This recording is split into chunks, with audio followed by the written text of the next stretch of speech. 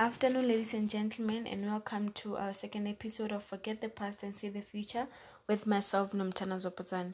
In our first episode, remember I spoke about us having a conversation or an interview with the two special guests from Eldorado Park, which has been identified by the city of Johannesburg being one of the locations where drug abuse is really high. I mean, the youth in that side are really using drugs, so they will be telling us the struggles of using drugs and their journey so far. Mr. Tsotetsi and Ms. Vicky are with me right now. Help me to welcome them.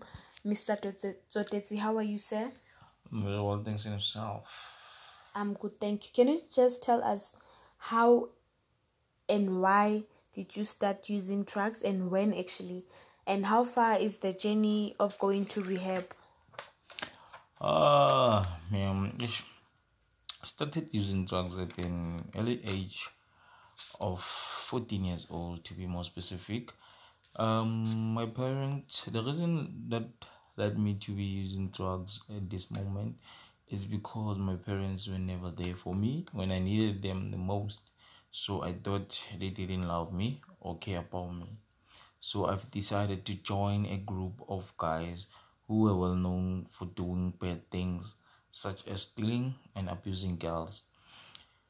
Not every teenager uses drugs in our community, but mostly they do, especially here in Eldorado Park. So, even though I'm still struggling with this addiction, I would like I would like to advise parents to openly talk to their children about drugs and its negative consequences. So, pertaining um the issue of rehab, with regard to the issue of rehab, I'm still doing fine. I'm hanging in there.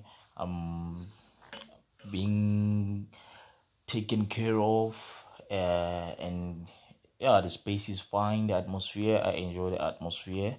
So, what I think should be done in our communities, in order to prevent this drug abuse, this drug selling, I think the community members should try to fight the drug dealers in our community and kick them out from our community.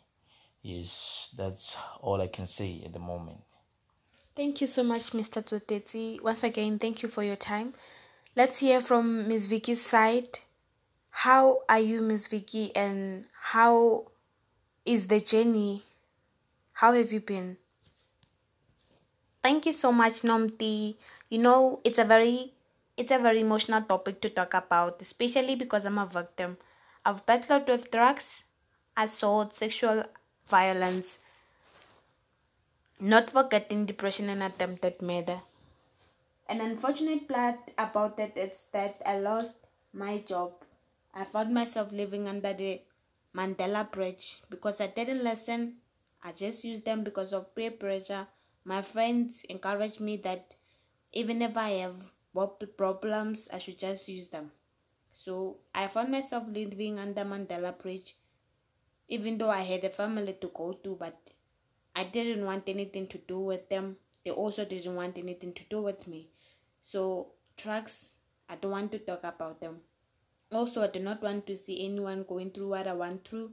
I'm in the process of of of I don't know how to put it.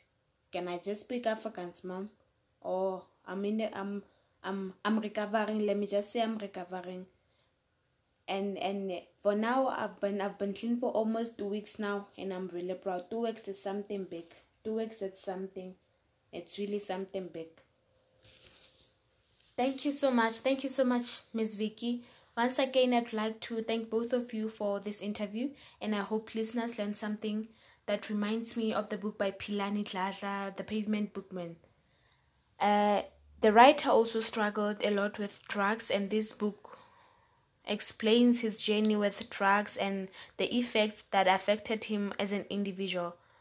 It's really a bad thing to witness, especially if you have someone you love, or any family member, or even anyone who's really struggling with drugs. from my side, that was it for today. Let's talk next time. Until next time, good people.